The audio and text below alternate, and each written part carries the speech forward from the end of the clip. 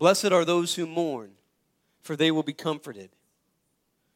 Blessed are the meek, for they will inherit the earth. Blessed are those who hunger and thirst for righteousness, for they will be filled. Will you bow your heads with me? Dear God, we come before you this morning. We come before you as people coming from very different places in life, different stages of life, different places in our own spiritual journey. God, we pray that your Spirit might reach each and every one of us where we are, that we might sense that we are welcome here in this building because we are welcome in your presence. God, I pray that you might open our hearts, open our minds to what you have for us this morning. We pray this in Jesus' name. Amen. Well, I actually want to start off by just giving it up for the right side of the church. I'm excited because usually there's much fewer people on the right side of the church than on the left side of the church. And today, there's rivaling, and actually with people, I think you just beat them. This is unbelievable. I usually find myself talking over here all the time because this is where everybody is. I'll see if I can end up addressing some of you over there. So props to you all. And so can we give it up, seriously, for the right side of the church? Great job.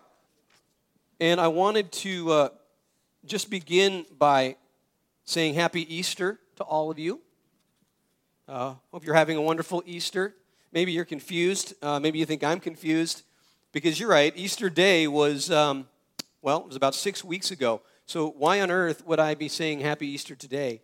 And the reality is because throughout the history of the church, Easter has been considered not just a day that we celebrate, but there has in fact been an entire season called Eastertide. It's a season that stretches from Easter Day all the way until Pentecost, 50 days later. And it's a season in which we are encouraged to celebrate the resurrection of Jesus, celebrate his death and his resurrection. And, it perfectly coincides with the coming of spring, right? At least in our where we live, it coincides with the coming of spring. And so when we go out and we see the trees blooming, we see the grass, the green grass, it's an opportunity to remind us of this season in which we celebrate the new life that is ours because of what God has done in and through Jesus and in and through the resurrection. If you think about it, we have an Advent season, right? We have an Advent season. We spend time celebrating the birth of Christ. And then there's also the Easter season where we celebrate the resurrection of Christ and the life that we have through that. And this is actually what emerges in this passage. This life that is available to us, Jesus is announcing that to us in this passage. What we're looking at today, we're going to begin, it's a 2-week series, and I'm going to be straight up with you. We're doing a 2-week series on this because I've preached on this before, and I'm gearing up for my series on Exodus, which I've never preached on, so I wanted some time to prepare. So I'm kind of revisiting some other material so I can get ready for the Exodus series, which is coming up in a few weeks. So we're looking at this section of the New Testament scriptures, which is sometimes known as the Beatitudes. And the Beatitudes it comes from a Latin word which means blessing. And that, of course, is why you'll notice these first 11 verses all start with blessed are the. So that's why it's called the Beatitudes. And we need to realize before we get into this that the Beatitudes is part of a larger body of teaching, sometimes called the Sermon on the Mount. And it is the largest body of teaching that we have from Jesus, the most thorough section of teaching that we have from Jesus. And really what the Sermon on the Mount is all about is it is announcing that the kingdom of God has broken into this world. Jesus is saying that with my coming and my arrival, the kingdom of God is breaking into this world in a new way. And so what he's saying, actually, for those listeners who would have been familiar with the Old Testament scriptures, is he's saying that what the prophets said would come true is now coming true. He's saying that the prophets prophesied a time when God would come and the kingdom would break in. Because when you look at the history of the people of Israel leading up to the time of Jesus, it was a difficult time. They had hundreds of years of, just falling on hard times. From hundreds of years before, the Assyrian Empire had come in and conquered part of their country and taken many away in exile. And then the Babylonians came along and they sacked Jerusalem and they took many of their people back to Babylon, and they were in exile in Babylon. Now, at the time of Jesus, they had been able to return, but they were still always under the authority of someone else and often being marginalized, often being oppressed. And so the prophets, throughout these hundreds of years, they recognized this. And of course, they recognized that part of the reason why this was happening was because the people of Israel had turned away from God. And this is what happens when you turn away from God. Things don't go well. But then the prophets also said, listen, there's going to come a time when the kingdom of God is going to break in. God is going to come and he's going to begin to renew and to restore all things. And one of the key passages that was often looked to in the time of Jesus is Isaiah. The prophet Isaiah prophesying hundreds of years before the coming of Jesus.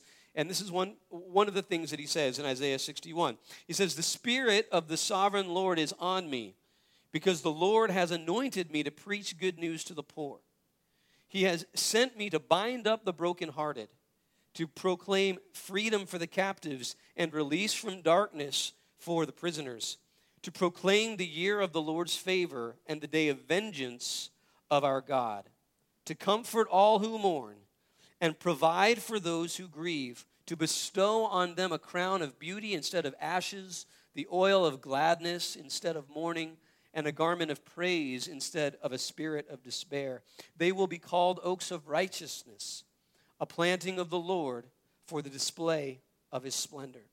And if we turn to, we don't have time, but if we turn to the Gospel of Luke, we discover Jesus coming into a synagogue in his hometown of Nazareth, and he comes in, and he was set up to read the scripture, kind of like I did today. But what was different is after he read the scripture, he said, "This scripture is now fulfilled in your hearing."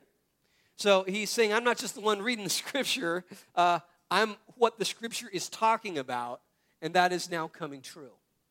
And as we read the Beatitudes, we see precisely the same theme emerging. In fact, you can see the same elements emerging in this passage as we read in the Isaiah passage. We see this concern for the poor in spirit, the concern for those who are mourning, this longing for righteousness.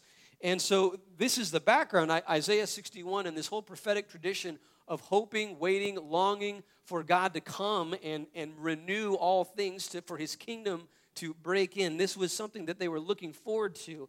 And Jesus is announcing that this is now beginning to come true. Now, the reason why I'm going into all of this is because what I want us to see here is that Jesus, he is announcing that something new is happening. When we read the Beatitudes, he is not proclaiming timeless wisdom. He's not proclaiming wisdom that if you just sort of tap into the nature of the universe, you will come to understand, right? So in this sense, this was important. It's very different than, say, what Buddha did or what Plato did. What they did is they were trying to, let's tap into the nature of the universe, the nature of things, and proclaim this sort of proverbial wisdom that is timeless and true. And we need to realize that's not what's going on here. Jesus is saying that something new is happening, that the kingdom of God is breaking in a new and fresh way. Another way of saying this is, quite frankly, Jesus was Jewish. Jesus was Jewish, and because he was Jewish, he thought the way the Jewish people thought, and that was that the world has this flow that is unpacked in the scriptures of creation, fall, redemption, restoration. Creation, God created everything good, created us to be in communion with God, but we turned away from God. We fell away from God, and because we fell away from God, things have not gone well. But God in his love has as the prophet said, would come and enter in and renew things. So It's saying that God is coming to do something new. He's not just proclaiming some sort of truths that are just timeless and independent of this story. Another way of putting it, and I shared this before, but years ago I watched this movie, and it was awful. But I loved it. I mean, I was absolutely glued to the screen. My wife was out of town, and I found it on Netflix. I mean, Netflix, they put out the money sometimes, and then sometimes they don't. You know what I'm talking about? And this is one of those ones where they didn't. And I'm like, I looked up, what it was about, and I'm like, well, this is interesting. There's no way my wife's going to want to see this, so I'll watch this now. And here's the premise. Here's the premise of the story. There's this college professor, and he's 44 years old, and he's been teaching at this university for about 10 years, and he's quitting. He's retiring. He's quitting, and he invites his colleagues from the university to come and have a party with him, right? Now, the interesting thing is okay, well, why is he quitting? And here's the reason. He's 44 years old, and he doesn't age, okay? He hasn't aged a day in 50,000 years, okay?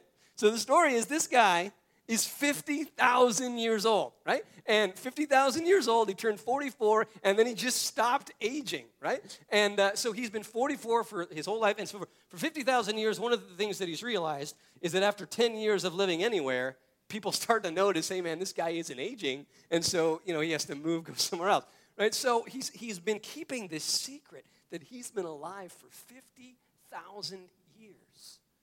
And finally, he's just had it. He's done. He's done with this. He's done keeping the secret. So he invites all of these college professors over, and finally he tells them, he says, I am 50,000 years old. And then here's where it gets interesting.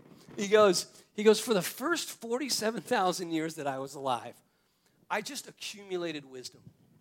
I just soaked in all of this wisdom, and I spent time with different cultures, different peoples.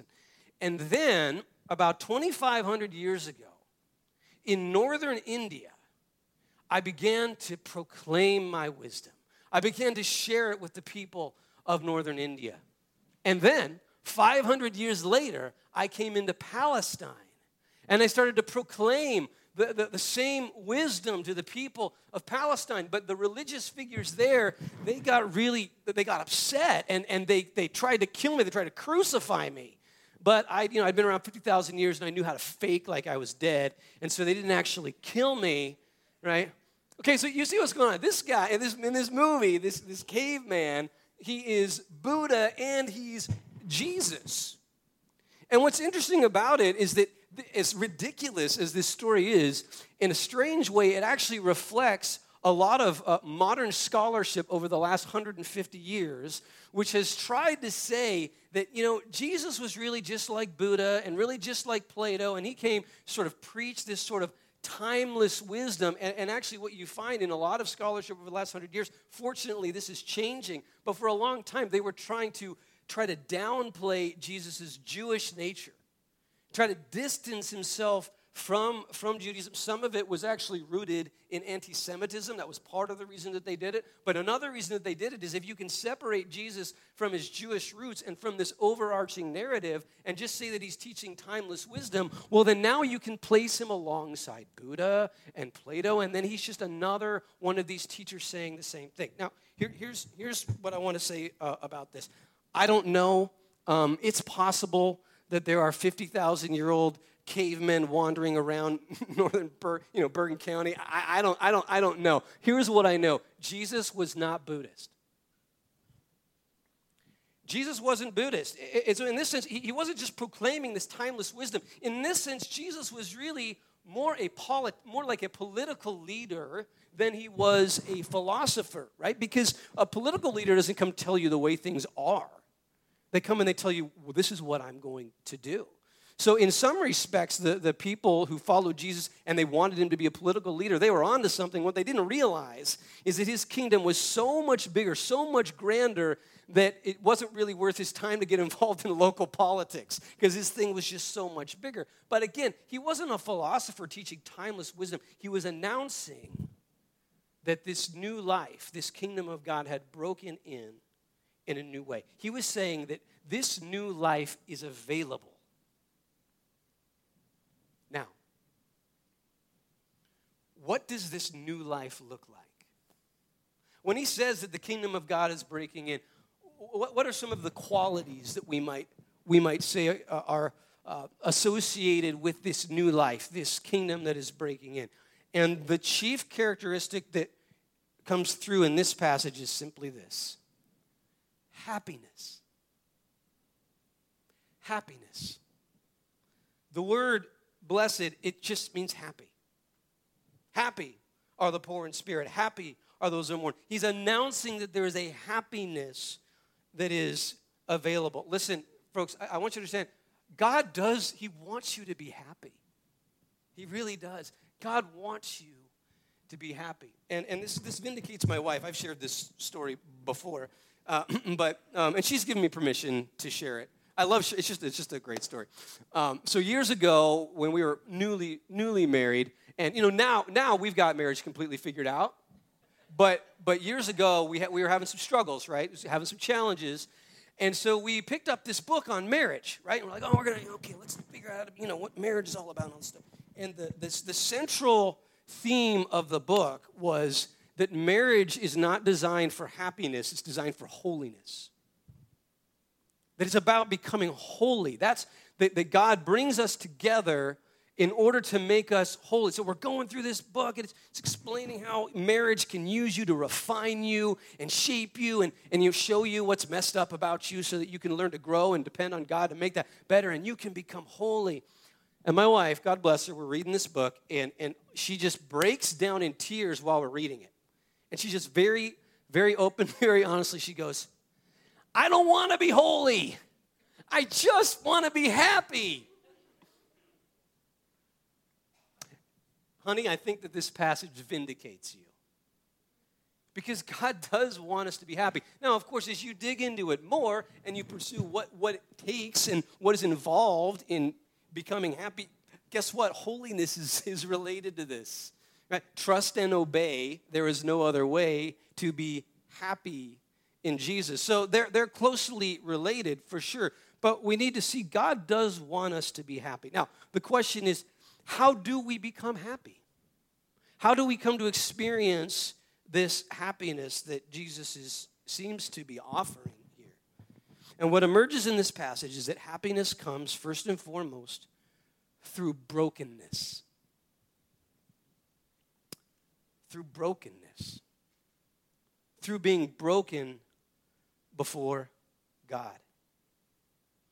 Notice here in these first four, and there's many scholars agree that the first four of these Beatitudes seem to go together, and then the next four go together, which is why I'm preaching on 4 this week, and then I'm going to preach on the rest next week. But you'll notice the first four, just in general, what they're describing is somebody who's broken, right? Blessed are the poor in spirit. Blessed are those who mourn. Blessed are the meek. Blessed are those who hunger and thirst for righteousness. These are people that are broken where things aren't right, and that are longing for things to be different. Now, what we need to realize at the outset here is that what Jesus is describing here is fundamentally descriptive, not prescriptive. And here's what I mean by that. He's simply saying, if you're broken, if you're poor, if you're mourning, if you're longing for righteousness, I have good news for you. I have good news. He's just describing. Now, and the reason why I want to say this, it's very important because throughout the history of interpretation, there's been a tendency to think that what Jesus is primarily talking about is a heart attitude. Like, you need to be poor in spirit. You need to mourn. You need to be meek. And we're going to see that does emerge out of this. But I don't think that's primarily what he's saying. It's not prescriptive. He's not saying this is a heart attitude that you need to have. In fact, what happens when we turn it simply into a heart attitude is that we lose the holistic picture of brokenness that Jesus is talking about here. He's talking about a person who's broken. He's talking about a person who's fallen on hard times. He's talking about a person who's having financial difficulties, marital difficulties, problems at work, whatever it is. That holistic nature of what he's talking about gets lost when we simply turn it into a heart attitude. It's important to notice that when we realize this holistic nature of brokenness that he's talking about, then we begin to realize that there seems to be a discrepancy between how Luke talks about this and how Matthew talks about it in his. You notice Matthew says, blessed are the poor in spirit. In Luke, it says, blessed are the poor. When we realize that the holistic nature, we come to realize there's less difference there. Also, for those of you who are interested, in the original language, the phrase poor in spirit and poor, they were used interchangeably at that time. So it does seem like there's less of a difference between those two in the way that they present this. Right, so again, what's going on here is that just generally speaking, these first four are just talking about the same thing. They're talking about people who have fallen on hard times. And of course, this would resonate with the people of Israel because of all that they had been through, all of the oppression that they had dealt with. And they were, well, many of them were poor. They were taxed. You read about taxation in the scriptures, and they were being taxed by the Romans, and many of them were being taxed out of their land. And so they were poor, and when you're poor, you tend to be poor in spirit. You see, they often go hand in hand. And they hungered for righteousness. And in that sense, righteousness can apply in a couple of different ways. They of course, they also recognized their own sin, right? So they longed for this day when they would become righteous, when they would stop living the way they were. But they were also just longing for God to make things right. That there was lots of injustice in the world. They were longing for that to change. So this is a description of people just on hard times. And here's what Jesus is saying. He's saying for people who have fallen on hard times, help is on the way. Help is on the way. God is here. God loves you. The kingdom has broken in, and He is here for you. We could very easily read this as, blessed are those who have lost a job. Blessed are those who are going through a painful divorce. Blessed are those who are in financial distress. Blessed are those who got the short end of the stick in some business deal at work. Blessed are those who are struggling in their health. Blessed are those who are trapped in sin, who they see that so much of what's messed up in their life as a result of their own sin. He's saying, blessed are those because there's good news. God has come for you. How does this help come? Of course, we could unpack more how this help comes. And of course, this help comes, I think, in two ways. Sometimes God just plucks you out. And we should pray for that. We should pray that God would just pluck us out of whatever challenges that we are dealing with. We should just pray that God would give us that job that we need to provide for our family. We should pray for those things. We should pray that God would help to free me of my sin and my addiction. We should pray that God would just come and pluck me out of that.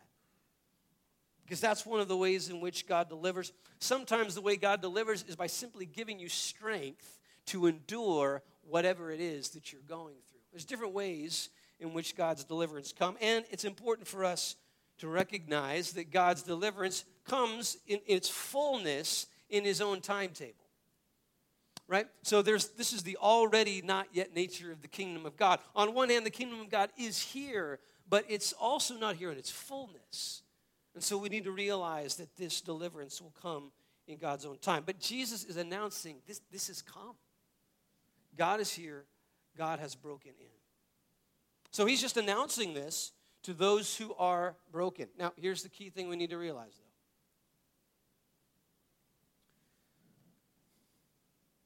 You'll never receive God's help if you don't recognize your brokenness. You see, this is where it becomes a hard attitude. You'll never receive God's help if you don't recognize your own brokenness. If you just go through life and you're self-sufficient, and you don't look to God, you don't fall before God in a disposition, a hard attitude of brokenness, then it's not going to come. Jesus says, it is not the healthy who need a doctor, but the sick. I have not come to call the righteous, but the sinners to repentance. What He's saying is, I've come for those who recognize their need for help. And so here's what we need to realize. The way in which we can begin to enter into this kingdom of God, the way in which the blessings of God can begin to come into our lives is through an attitude of brokenness. Humbling ourselves before God. And here's what you need to realize. You see, when you have a heart disposition of brokenness, it doesn't really matter then whether or not things are going bad in your life or not. I mean, things might be going great for you. You know, you're having a great time. I mean, family's healthy, just got the promotion, like life is just going beyond what you could possibly have imagined. But you can still have a disposition of brokenness before God. And the person who has that disposition of brokenness, here's what they pray for. They pray for protection. Because they realize that everything that they have is a gift from God. Brokenness is a disposition, whether you are doing well or you're not doing well. Right? If you're not doing well, then okay, God, I need you. But if you're doing well, that disposition that says, my goodness, I don't have this because of myself. I don't have this because I deserve this. I don't have this family and this job because of me. I have it because God has given it to me. Even my abilities, right? Someone's like, well, you know, I've worked hard. I've got a good work ethic. You see, the person who understands their position before God realizes that work ethic came from God in the first place. You can't even take credit for that. It's this disposition of brokenness, whether things are going well for you or not. And I want to highlight, I think, two kinds of brokenness, heart disposition, which I think can be helpful. There's a brokenness before the sovereignty of God, and there's a brokenness before the holiness of God. And I think, roughly speaking, these are reflected in these four here. A number of scholars agree that the first and the third beatitude are parallel, and the second and the fourth are parallel, in that they're kind of talking about the same thing. Blessed are the poor in spirit, and blessed are the meek. That in terms of what these words mean, it's really just talking about the same kind of person. This is a person where life is just tough. Life is hard. I think things haven't gone well. And this person is broken before the sovereignty of God. In other words, they realize that God is the one who can provide for them. They can't do it on their own. They can't fix the problem on their own. They need God to come and work in their lives. That's brokenness before the sovereignty of God. He's in control. But then there's also a brokenness before the holiness of God. And the brokenness before the holiness of God is this. This is the person who realizes God doesn't owe me anything. This is the person who recognizes their own sin. You see, when we turn to this heart disposition, now we can see that this hungering and thirsting for righteousness, this is a person who recognizes their own sin. This is a person who's willing to acknowledge when they've gone wrong. You see, here's what we tend to do. Isn't this true what we tend to do? We tend to see everybody else's sin, and we tend to minimize our own. So when others sin, we put that under a microscope, we blow it up, it looks huge, it looks big, but our own sin, we minimize that, we justify that. We have all kinds of reasons for why ours isn't as bad. You see, the person who hungers and thirsts for righteousness, the person who's really broken before the holiness of God, knows that those excuses are not going to mean anything before a holy God. This is a person who falls at the feet of God and recognizes the need for God's grace.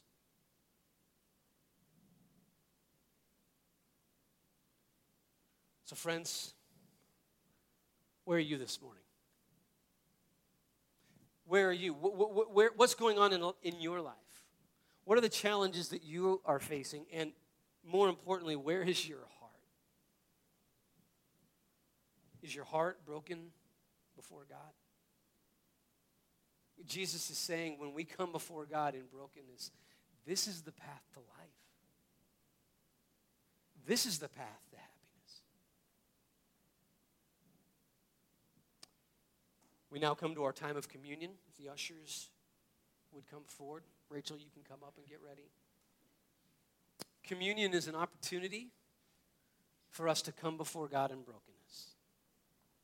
Communion is an opportunity for us to come before God and acknowledge what He has done for us. To acknowledge that everything that we get comes because of God's grace. At the heart of the Christian faith is that on the cross, Jesus died to forgive us of our sin, that what enables us to come before God and ask for his blessings is not because of anything we've done, but because God loves us despite whatever we have done. Listen to me. No matter who you are and no matter what you may have done, if you come before God and you are honest about that, and you confess your sin before him, whatever it is, he welcomes you into his presence. Friends, I think there are some of us who feel like, but you don't know what I've done, Kevin. You don't know what my sin is.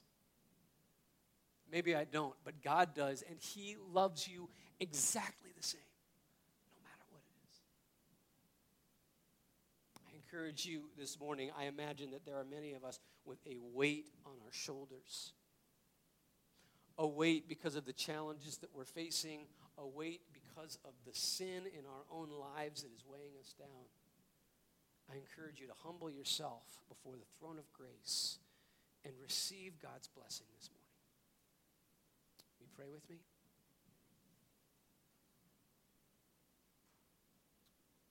Dear God, we come before you this morning and we are just humbled by your great love for us. We are humbled that you care about us at all. Why would the God who created the vastness of this universe care at all about us? And yet in the person of Jesus, we see just how much you care.